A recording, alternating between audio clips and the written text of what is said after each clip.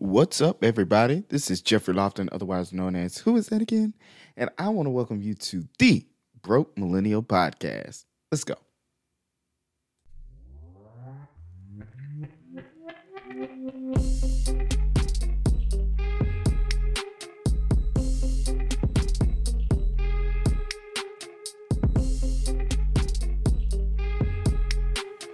All right, well, we are back for another episode. And before we jump into today's interview, I want to ask, did y'all enjoy last week's episode? Y'all let me know. I just want y'all to win, and that's what it's all about. If you winning, I'm winning.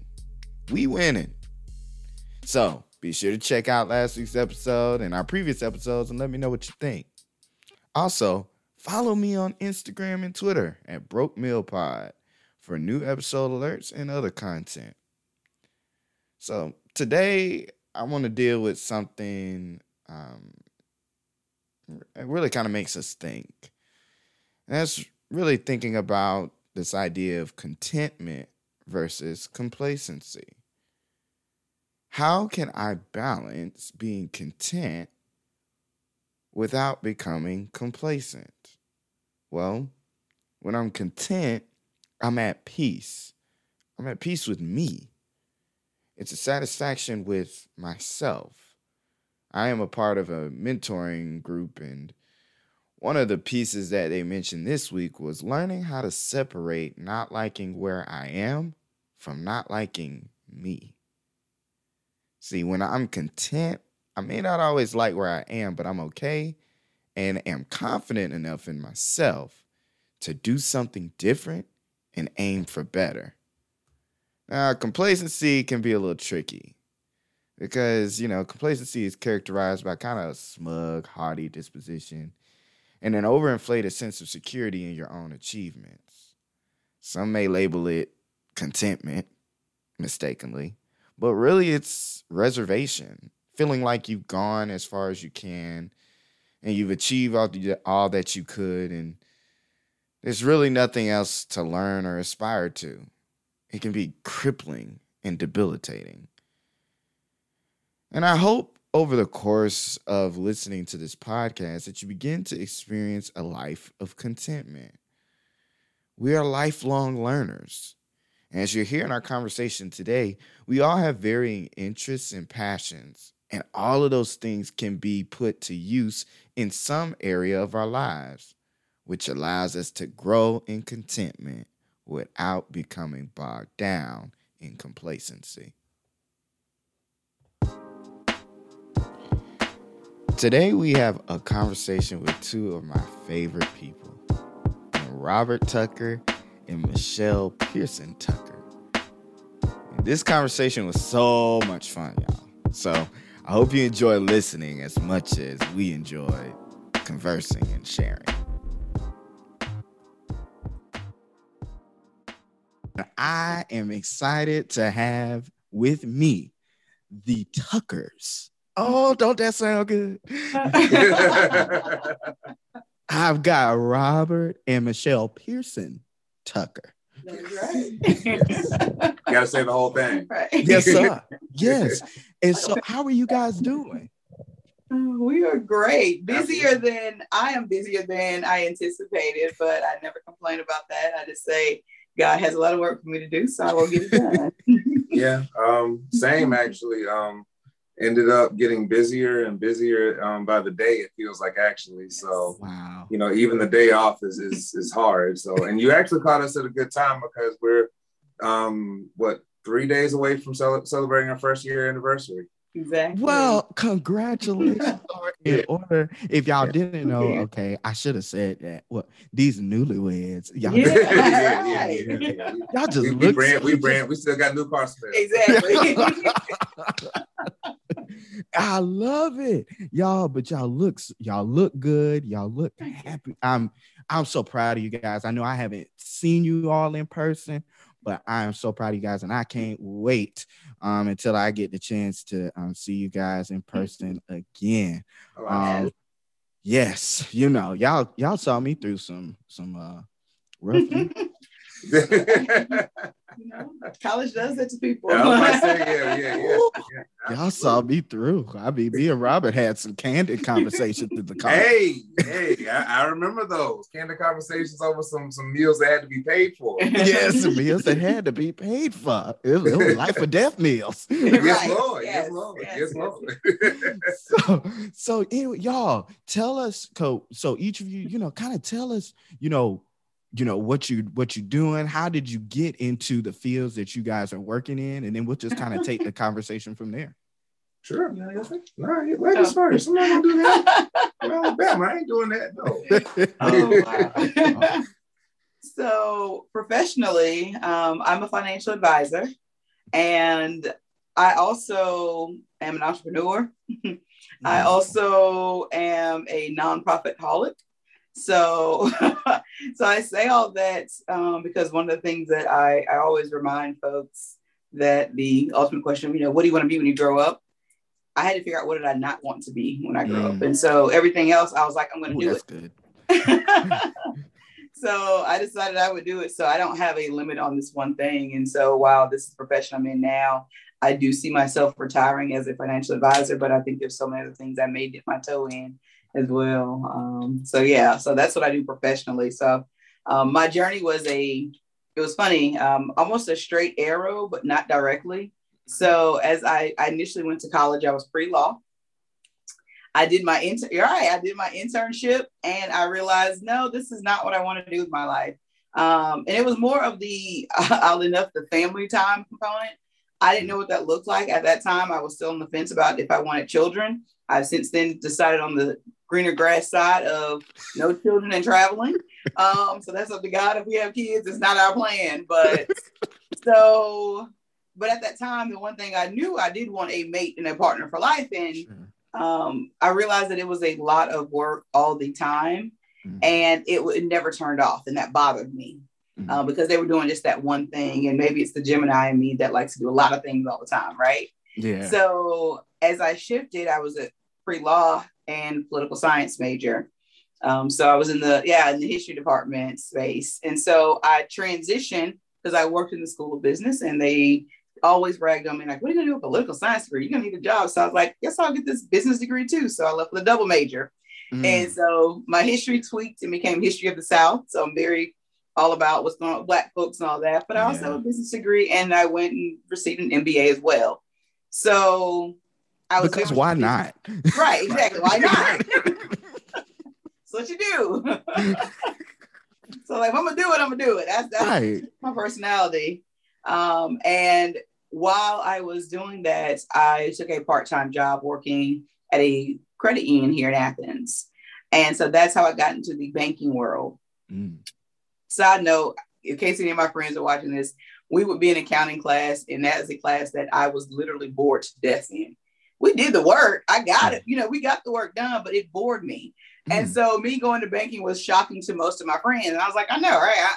I can count money. If nothing else, I've always been good at money. And so I worked as a teller. So they realized I was getting a master's degree. And then I went to almost every other department. So operations, branch manager, did mortgages. I did a little bit of everything, but I love that side of helping people. And that is what led me to realize I wanted to stay in the financial world because I had a knack for helping folks. And I transitioned to the retirement planning side, understanding that I was seeing Black and brown people not retiring the way that I thought retirement was supposed to look like. What we were told was the, white picket fence is what life looks like. And I said, something's different. So I started paying attention and volunteering for every training class that was coming up. And I realized it was the retirement planning side. And that's how I knew that this is the world that I wanted to be in. And so I've been with Edward Jones since 2014, October of 2014. But I spent 12 years before that in banking. So I've been in this space, just in different realms. Wow.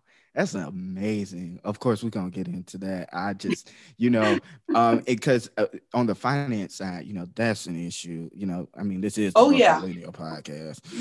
Yes. So that's a whole nother topic we can talk about completely. Absolutely. You feel me? Yeah. So there's a reason it's called that. Right. You just broke right now. How about that? Right now, we ain't trying to be broke forever. Exactly. What you got, Robert? Tell us what you doing. Ooh, struggles. So, so I'm a therapist. I'm a licensed clinical social worker. Also a certified alcohol and drug counselor. Wow. Have my master's degree in social work. I've been doing therapy in the Athens area since 2009 in some capacity. In the mornings, I actually spend my mornings working in a substance abuse facility. We focus on opioid treatment. Mm-hmm. We do medication-assisted treatment there, and I actually do the therapy side of things, the counseling piece at that particular space. In my afternoons, I'm actually in private practice. And so I started private practice 2019. Right, yes. So I think this is my second year in private practice. Just started getting paneled with a few insurance companies here and there as well. So starting to take a couple of insurances if I can. UGA student insurance was the one that I'm most proud of. Mostly because of, like you said, broke Millennial podcast, right? So it's being broke, but then you get this insurance and it's like nobody takes the student insurance. But the other side of it is it's kind of tough for therapists to get paneled with that insurance, but it's not impossible because honestly, I hustled my way in, not gonna lie. I kind of harassed the people at UGA and they just kind of said like, will you please panel him? And that's how I got it. It was persistence. It really gotta be like that sometimes. Right. Absolutely. But I guess as far as the journey is concerned, I actually started out pre-med when I first started college. Yes, I did. Microbiology was the class that I passed. And then I instantly changed my major after I got done with microbiology because I said, if it gets any harder than this, I'm just going to fail everything. So switched my major. I was kind of deciding between psychology and dramatic arts, landed on dramatic arts, actually. So my undergrad degree is in dramatic arts. I was a struggling artist for a while. I did do a lot of gigs back in the day, did the plays, everything else. And literally was really actually that broke person. I remember many times calling Papa John's and asking them if someone didn't pick up their pizza for the day, right before close. And then, you can go over there and if the person over there, sometimes they'll, give you the little pizza that somebody didn't keep. And I mean, if you're hungry, like you're not that picky about what somebody else, you can pick off olives and onions, you don't have to eat them. But yeah, hustle, man. So I was in Santa Fe, New Mexico, working at the Santa Fe Opera when I was looking at my life and I was like, I'm about to come away with $2,000 in my pocket, nowhere to go, and homeless. And so I was trying to figure out what my next step would be because the only other thing I could do in theater was just get another gig. Like I just had to either get another job or go back to school or something.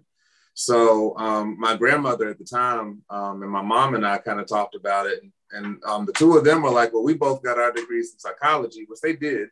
And so they were like, well, why don't you go back that route because you really enjoyed it, enjoyed studying. So I actually talked to Maurice Daniels. Deacon Daniels.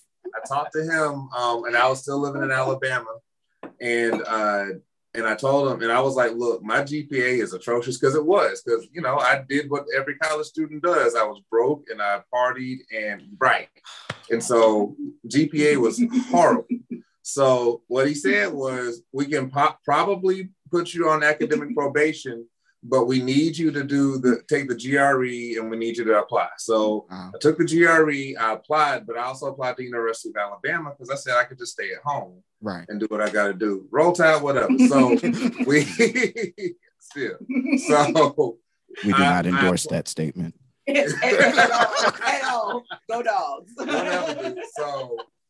So I ended up applying and I was still staying in Mobile. I was just taking some classes just to kind of learn more about psychology, doing that. And UGA got my GRE scores at the same time as the University of Alabama. University of Alabama actually rejected me. UGA was like, we're still considering you. So just kind of, sit tight and we'll let you know. Mm-hmm. I drove to Athens to do a job interview because I had already applied for a job here anyway, just in case. Right. And as I was driving back to Alabama, I got a call from the place that I interviewed at, and they told me that I got the job. 30 minutes later, the people from UGA School of Social Work called me and said, we're not going to put you on academic probation, just come on into the program. And so I said, well, I guess I'm going to Georgia, Lord. So welcome. Right, exactly. Which is funny, because the funniest thing even about that journey is that, you think you know where you want to be, and it's really not there.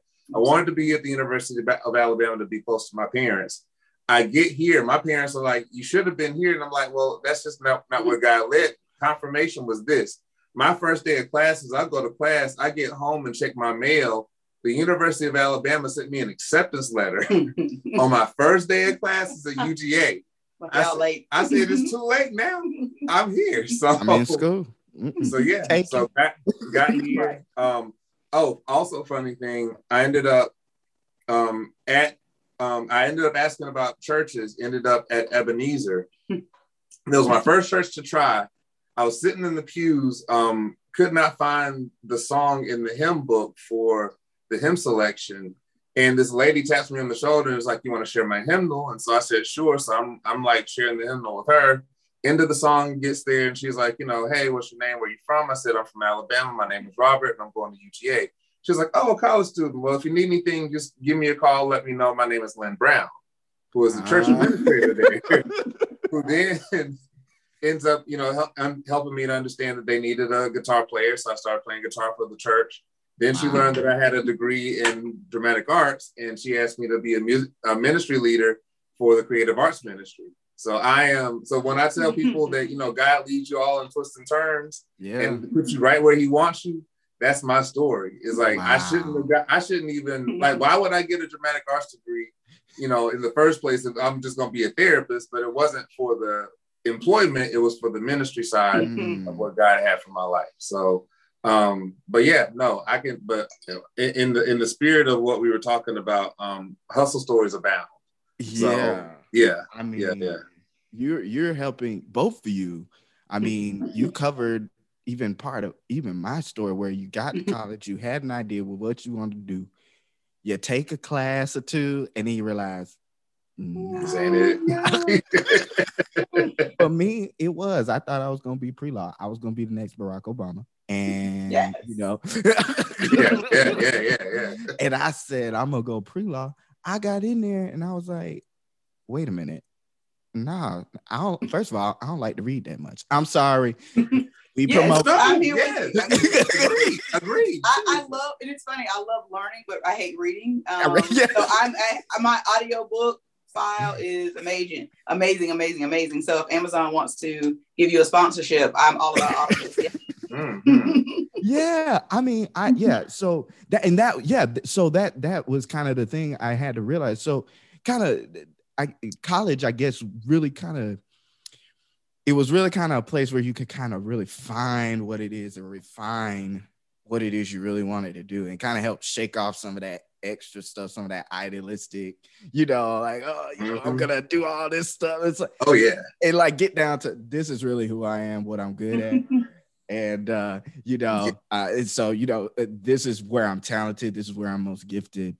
And so tell us about that, like that moment. So for each of you kind of in college, like, we talked, I know Robert, you talked about it being a class. How long did it take you to just say, you know what? Like, cause some people, it takes them a while. Like they'll be like, I gotta push through. I just gotta push through. It's like, nah, fam. Like that's a sign. Like you barely passed. Right. I don't know if you've ever had this experience of sitting at midterms, right? Mm-hmm. You're taking your midterm exam. Mm-hmm. So I'm sitting here at midterms. I have studied hard. All right. So I get to midterms in microbiology. I'm looking at this test and I promise you, I didn't know anything on that test. I skipped one question after the other. And I got to the end of the exam and I was like, I don't know the answers to any of these questions. Oh, wow. I've been studying for months for this test and I can't do it. Wow. Now, again, I got out the class. I actually did pretty well in that particular class, in the end. But Lord, at midterm, I was like, nah, let's just get through this class. Let's just get it. I'm not trying to drop this class. I need this credit. So it's on my transcript. I passed that class. However, at midterm, I was like, nah, I'm good. They had already asked me to be in a play anyway. I was like, I like this artistic stuff anyway. So, you know what, don't even worry about it. But like, it's that moment of realization that that's not really the thing that you're really passionate about. Because other people in the class were really passionate about, learning, biology. I have an interest in it. I don't have a passion in it. And that's very different, because, me being interested in it means that I can watch House and Grey's Anatomy and ER and go to her doctor's appointments and kind of understand what's going on. I have no clue. At all. She never does. But which is funny to me. But the other thing is that I know that that's not something that I'm passionate about. Being able to provide, therapy to families, passionate about it. Being able to, sit down with people and to create something musically or to be able to write something that, that's a really nice script, passionate about it. I appreciate it. I appreciate that. But I don't have a passion for that thing that I just like. It's cool. I enjoy it. I'll actually read some of the academic journals about it. Yeah. But I don't have a passion for it. Other doctors, great. That's your passion. That's what you like to do. But that wasn't me. And so that's really the thing. And I didn't even understand that until later on, how much it really meant, for that. But that's really what it became. It was, these are my passions. These are the things that I like. So these are going to be the things I like are hobbies. So we'll just play around here, but I ain't got to have to make money here in the stuff that I like, That's it. And, Michelle, I'll let you answer that question too, but I think Robert hit something hit something there where it's like, I need to be able to identify these different things and like put them in the proper place. Like, this is something I'm only interested in. This is not something that I'm passionate about. Just because I'm interested in it does not mean that I'm passionate about it, and it does not mean that I need to make that a career. I work with businesses for a living. I tell people all the time, I love that you want to open a restaurant, but just because you can cook, does not mean you should open a restaurant. Absolutely. So Michelle, tell us about that that aha moment for you. It's like, okay. It's funny because I think I'm at the other end of the spectrum of being, even in school, I think science was probably the only subject that I struggled in certain areas. Like chemistry, I was a whiz, but chemistry was numbers. It was factual. Yeah. I didn't have to understand truly the application and movement. It wasn't a thing, right? So I learned early things I did not like. I also did not like bodily fluids. So I knew the medical field was not going to be my thing at that level. So, but at the same time, I found so many things that I actually enjoy doing. And in true Gemini fashion, what I always chop it up as is that I go behind and get super excited. I'm all passionate at the moment. And then sometimes it fizzles and sometimes it's boring. So it didn't keep my attention. And so I shifted another way. And so for me, when it came time for career-wise, I had to find my passion in people. That is the thing that drew me and has allowed me to be in the different spaces that I'm in, which is also why I mentioned I'm a nonprofit holic, because there's certain things that I'm passionate about. Started a nonprofit, minority business and nonprofit association, to help people do exactly what you're talking about, because I see that people are excited about the passion and the work that they can do, but they don't understand the business side and truly the application, the things that IRS cares about. So it's how do we have those conversations, right? But for me, it's all about how do I engage and help you grow and develop. Those are the things that I'm passionate about. So it made career-wise for me difficult, because as long as people were involved, I was excited about it, because I love the strategy. I love the thinking and the planning and, how do we strategically do this thing and achieve a goal? And I knew I couldn't do something that was repetitive, and finances is not that. Yeah. If I'm on the teller line, yes. But in the loan department, mortgages, everything was a challenge because every situation is totally different. So I had to figure out, how do I navigate this space? What does it look like? And so retirement planning became that, because you get every scenario. You have people who are single and widowed. So every client is totally different. Wow. And it's always a strategy of trying to figure out, what do you like and what do you have. So that helped keep my attention in the work that I'm doing. But the one thing that I think I'm different, because I've seen other people who have that passion and go in different directions all the time, is that I knew the core of what I wanted to do. And so I kept it close at heart to align my skill set with the passion that I had. And I went down that road. And so I never quite ventured off totally, far left. Because even when we talked about me being a history major, right? People were like, you have a history degree? Well, I'm really passionate about history of the South. I love Black folks and everything Black around it. So a lot of the work that I do from a community service side is I'm cheering for everything Black. So it gets to align with what I do, even in the same space, even though it doesn't look like it on paper. A lot of it is, they're close cousins. So all of that, all of what you have gone through, all of the different twists and turns, they all like kind of make, they've all kind of play their part in what you're actually doing. One thing I like to ask business owners, and both of you are business owners, one thing I like to ask is, what are your core values and how do they align with those, and how closely do they align with your personal core values? Are they the same for your business and your personal? So yeah, I'll let you. I'll let you go first, because I'm going to go from a conference thing I do. So dramatic. I know. So I'll make mine real simple, because I kind of feel like I know where she's going to go with it.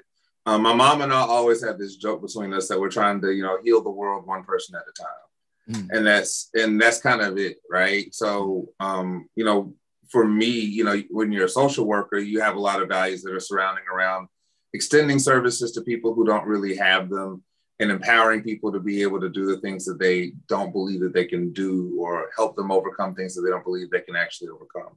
So that's the kind of the core value of it all, is just, providing that to people within themselves, because, again, teach men to fish, that whole thing. So, that's as simple as that. So, starting a business, didn't really want to do it.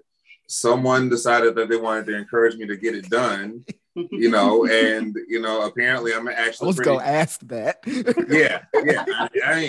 So, but I'm good at it. And so, and it's actually doing really well. So, and that's really cool to be able to have that, and to be able to, and that's even the space too, is to be a Christian that has people who come into a service, and to tell them that I'm Christian, and no matter what their background, sexuality, gender identity, that person comes in, has a session, and leaves feeling accepted and loved and cared for and appreciated by a person that identifies as a Christian, is also big for me as well, because I cannot, go into this with this thought that I'm only going to be able to serve a certain type of person.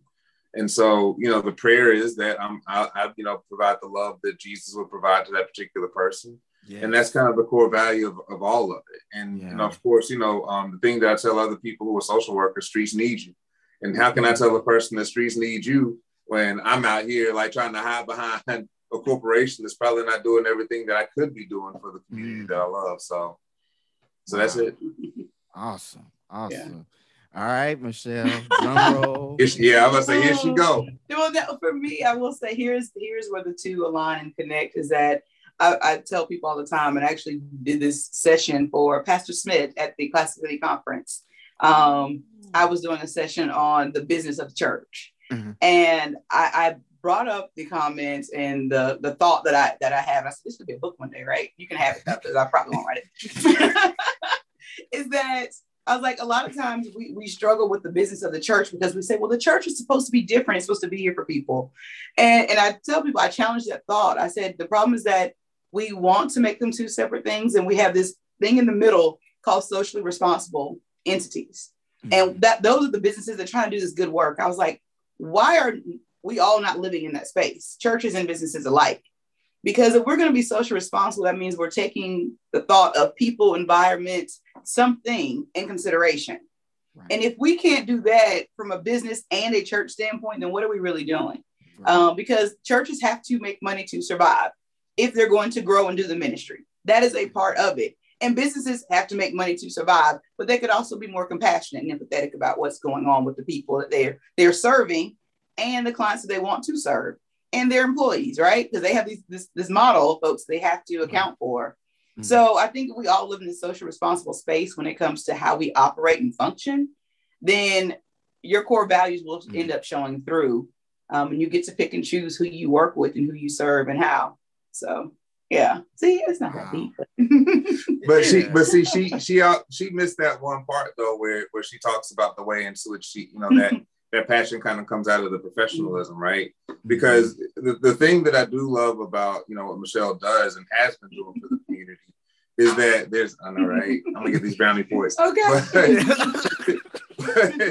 But honestly, but truly, like you don't really see people who are in these financial institutions who also are connected to a community that never believes that they could actually utilize services from that person. Like if you go to like that person in the housing, authority or the housing community, and this financial advisor comes up to them and says, "I can help you," and that person's like, "You help me what?" Like, I don't have no money. I hear this like all the time. I don't have no money. But let's talk about that though. But that's kind of the thing, is like extending that same thing to those people that don't believe that they even need it. And then coming out on the other side of it, like, dang, you actually kind of saved me some headache or some time or some whatever it is, just because of not only like knowledge that she has, but also resources that she connects herself with. I truly believe that, one of the things that has made Michelle so successful has been like her willingness to go to the top of the mountain when it comes to who are the top 1%ers and provide that service to that person. And then to just as well go into, any other community that you could possibly think of and be the same person throughout.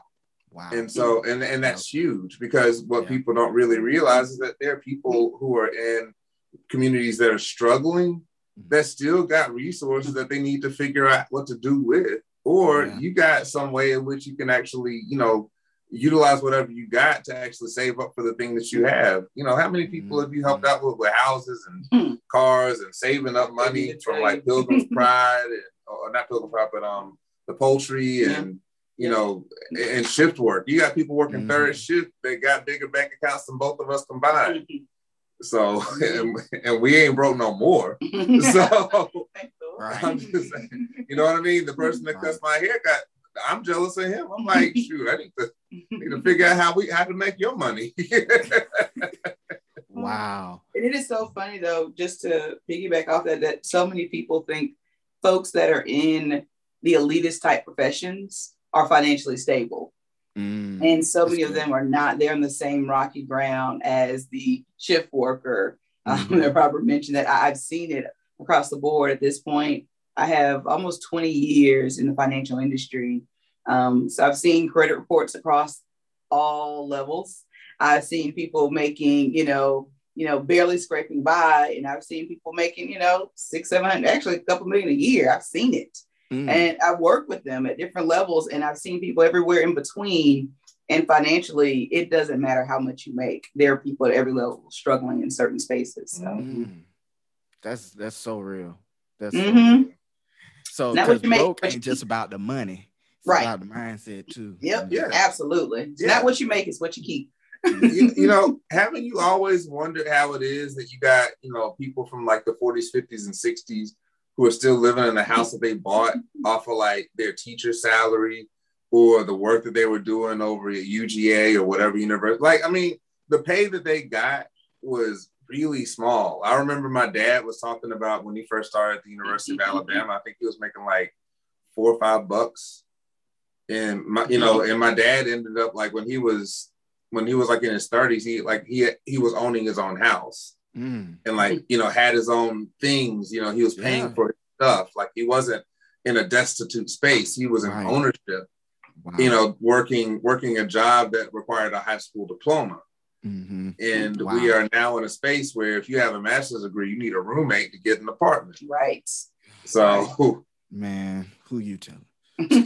So it's just the way that it is, man. Right. we are there was a way in which they spent money, and that's the thing that I've learned from Michelle is that it's more about the ways in which you actually spend the money, where you spend it, where you allocate it, and then how you live your life beyond that. So yeah, man. Oh, yeah. See, that is another podcast. That's another episode right there, y'all. And so one of the things I think I can say from you, and you can maybe correct me, is contentment from you two. Yeah. Where you've reached a point where you're like, look, man, I've reached this point where I am content, not complacent. That's different. Absolutely. But I am content. How, is that, am I reading that right? Yeah, absolutely.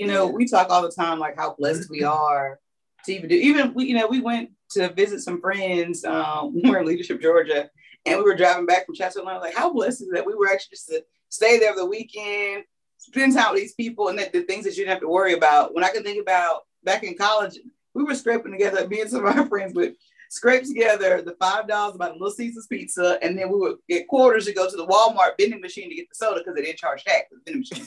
So, it's crazy when you think about the spaces that you were in and the struggles that you had, but some of the things that you also get elevated, that the Maslow's hierarchy of needs, that some of those things are no longer even issues. Wow. And how blessed you are to realize that God has moved you in a different space to do something else. Wow. So it wasn't that you now have attained these things or attained this income, attained this profession, attained this status, this power, whatever comes along with it, because all those things don't always live in the same space, that God is saying, I need you here to do this next thing. Wow. Yeah. Because in the mindset hasn't changed either. Yeah. That same mindset that, put her, trying to scrounge together $5 for a Little Caesar pizza. The mindset that had me I knew a store where you can get a 2-liter for 50 cents, and then you can get a pack of chicken tenders for $1.50. You know what I mean? And so you get the pack of chicken tenders and a 2-liter, and then pancakes on a stick was a thing, where I was by the same thing. It still is. See how far he's come. It was a thing. We don't do that anymore. Right. We just don't do it. I'll be like, oh, okay. That's what I mean, right? You go from, and you don't go too far away from that, because then it becomes at least I have a kitchen to be able to cook my meal in, so I don't need to use pancakes on a stick. Because the whole reason why I had those was because all I had was a microwave and a mini fridge, and that's all I had. But if I got a refrigerator and a stove, I can cook a couple eggs and be okay for the morning. So that's the struggle, right? You're constantly thinking of what you're spending and what you're saving. So when we're talking about, if you hear us talk about going to Chateau Lawn, it wasn't because we just had the money just to throw away. It was because we were eating, we were scrambling eggs so we wouldn't have to go to McDonald's to get that food, because we didn't want to spend that money. Right. Or we've been, cooking the meat that we get from Aldi because it's more affordable. When we go to Aldi than it is we go to we literally shopped around to find some of the more affordable things and put back whatever those dollars were or wherever even those pennies were, to get to a space where it's all right, well, now that we got this little nest egg, we can actually kind of pull from that to pay for this thing that some other people wouldn't be able to actually get. So, you figure that out. Yeah. We decided even within our success that there's some things we put value in and some things we don't. But it allows us to do what we want to do. It's funny. I don't know if I've ever told you this. So the house we live in is a house that I bought when I was 25 years old, right? So this is the house we still live in. So we are now 40. And we got married at 39. Yep.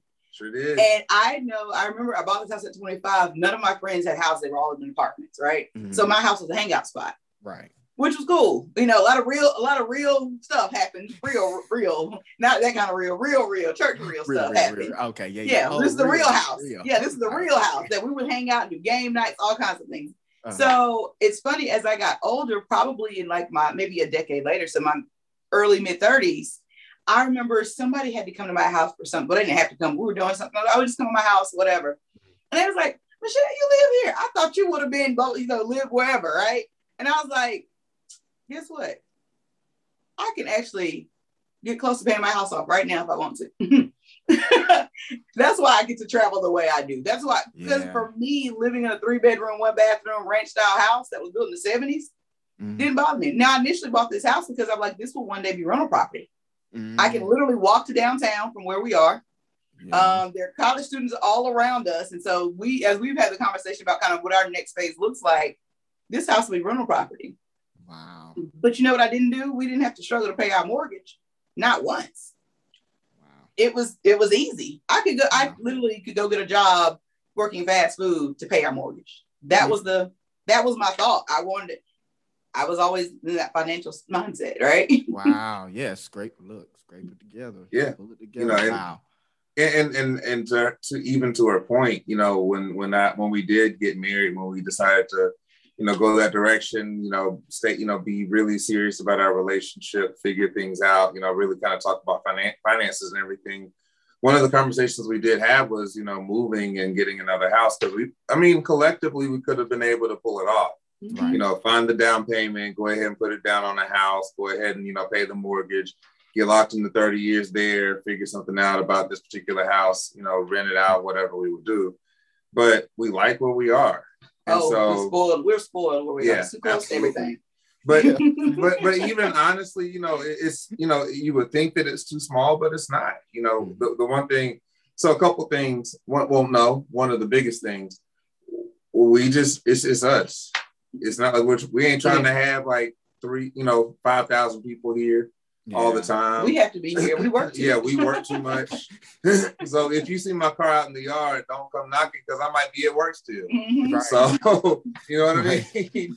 So but then that kind of puts us in a position where, we've been blessed, even in the past year, to be able to put back. And, one thing that the pandemic and closing down really did for us was actually put us in the mindset of just like saving as much as we could. And we were blessed to have like a couple of things happen where we either didn't have to pay it or we were able to recoup it, fairly quickly. One of the biggest blessings I know for me and from my perspective is I was hospitalized last year with COVID. And got the bill. The bill was $40,000. Never forget. Wow.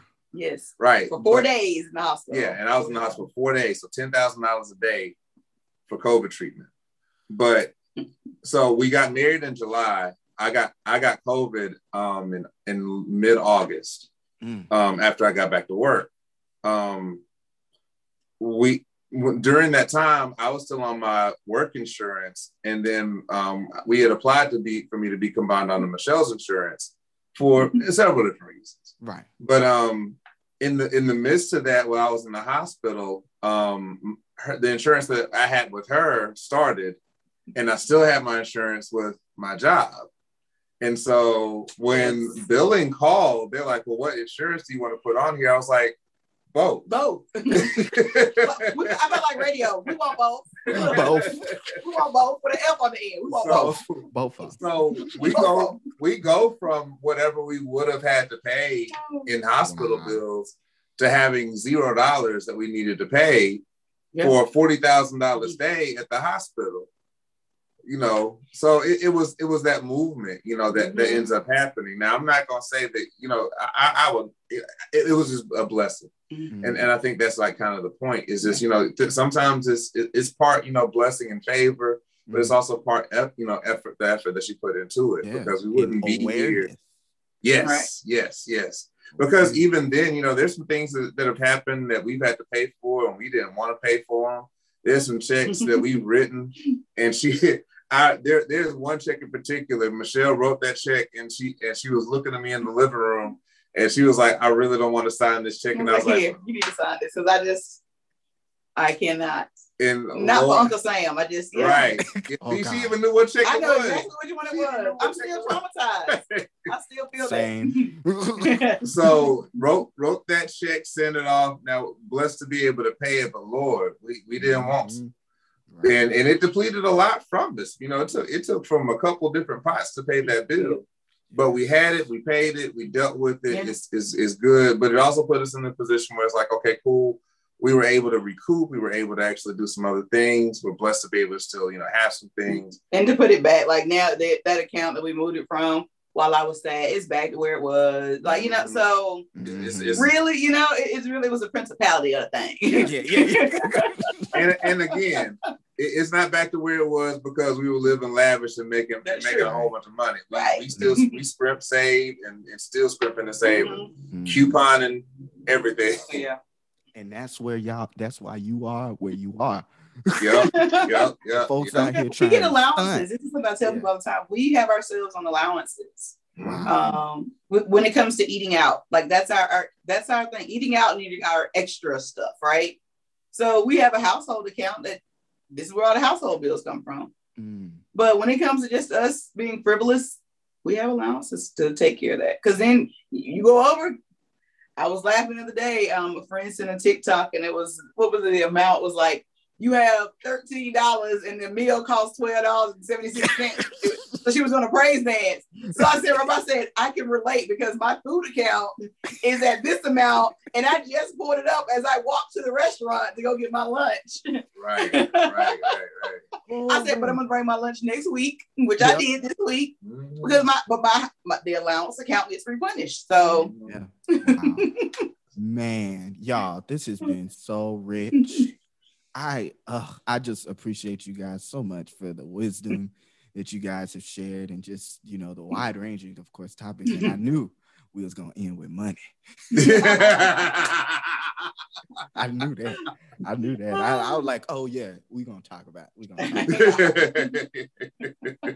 But yeah, well, look, you guys, you talked about it. Both of you are in fields where you are hoping to provide access so that people understand that there is a place for them to benefit from each of these fields. And so for the listener, how can they get in touch with you, or how can they connect with you either on social media or your website? How can they get in touch with you? So professionally, my email address is quite long, but it's simple. It is my name. It is Michelle with one L. So Michele.Pearson Tucker, PearsonTucker @edwardjones.com is my email address. I will give you my office number. My assistant is Becky, and yes, Becky is a Becky, but she keeps my calendar, so she knows how that works. And our office number is 706-543-7952. All right. Thank you, Robert. See, when you got a home office, you can't do all that. I ain't got a Becky. So, but I do have a profile on Psychology Today. That would be the easiest way, because you can either send a message to me, then it comes directly to me. It doesn't go through like another person or anything like that. Or you can actually hit the call button on that side, and the call does come directly to me. It doesn't go to another person. Awesome. But if you do need to reach out, just directly, then robert@robertdtucker.net is my email address. It is HIPAA compliant, so if you put some personal stuff in there that is encrypted, we good. Don't worry about it. I actually did all that. And of course, if you need to reach out, number is 706-352-9482. That's the number that I use for my business. Just look me up in one of those particular spaces. I don't really do social media for real. I got it, but it's not even worth it, so don't even worry about it. Like, if you reach out to me through social media, I ain't gonna answer you for about 4 or 5 weeks. I just don't do it. For real. Yeah. And that's everybody. If you want more financial information, follow me. I have a Edward Jones Facebook page that is my name, Michelle Pearson Tucker, and a LinkedIn page, Michelle Pearson Tucker, on both. And I post financial articles there almost every day. I try to do some tip, some takeaway, something that you can learn and grow from.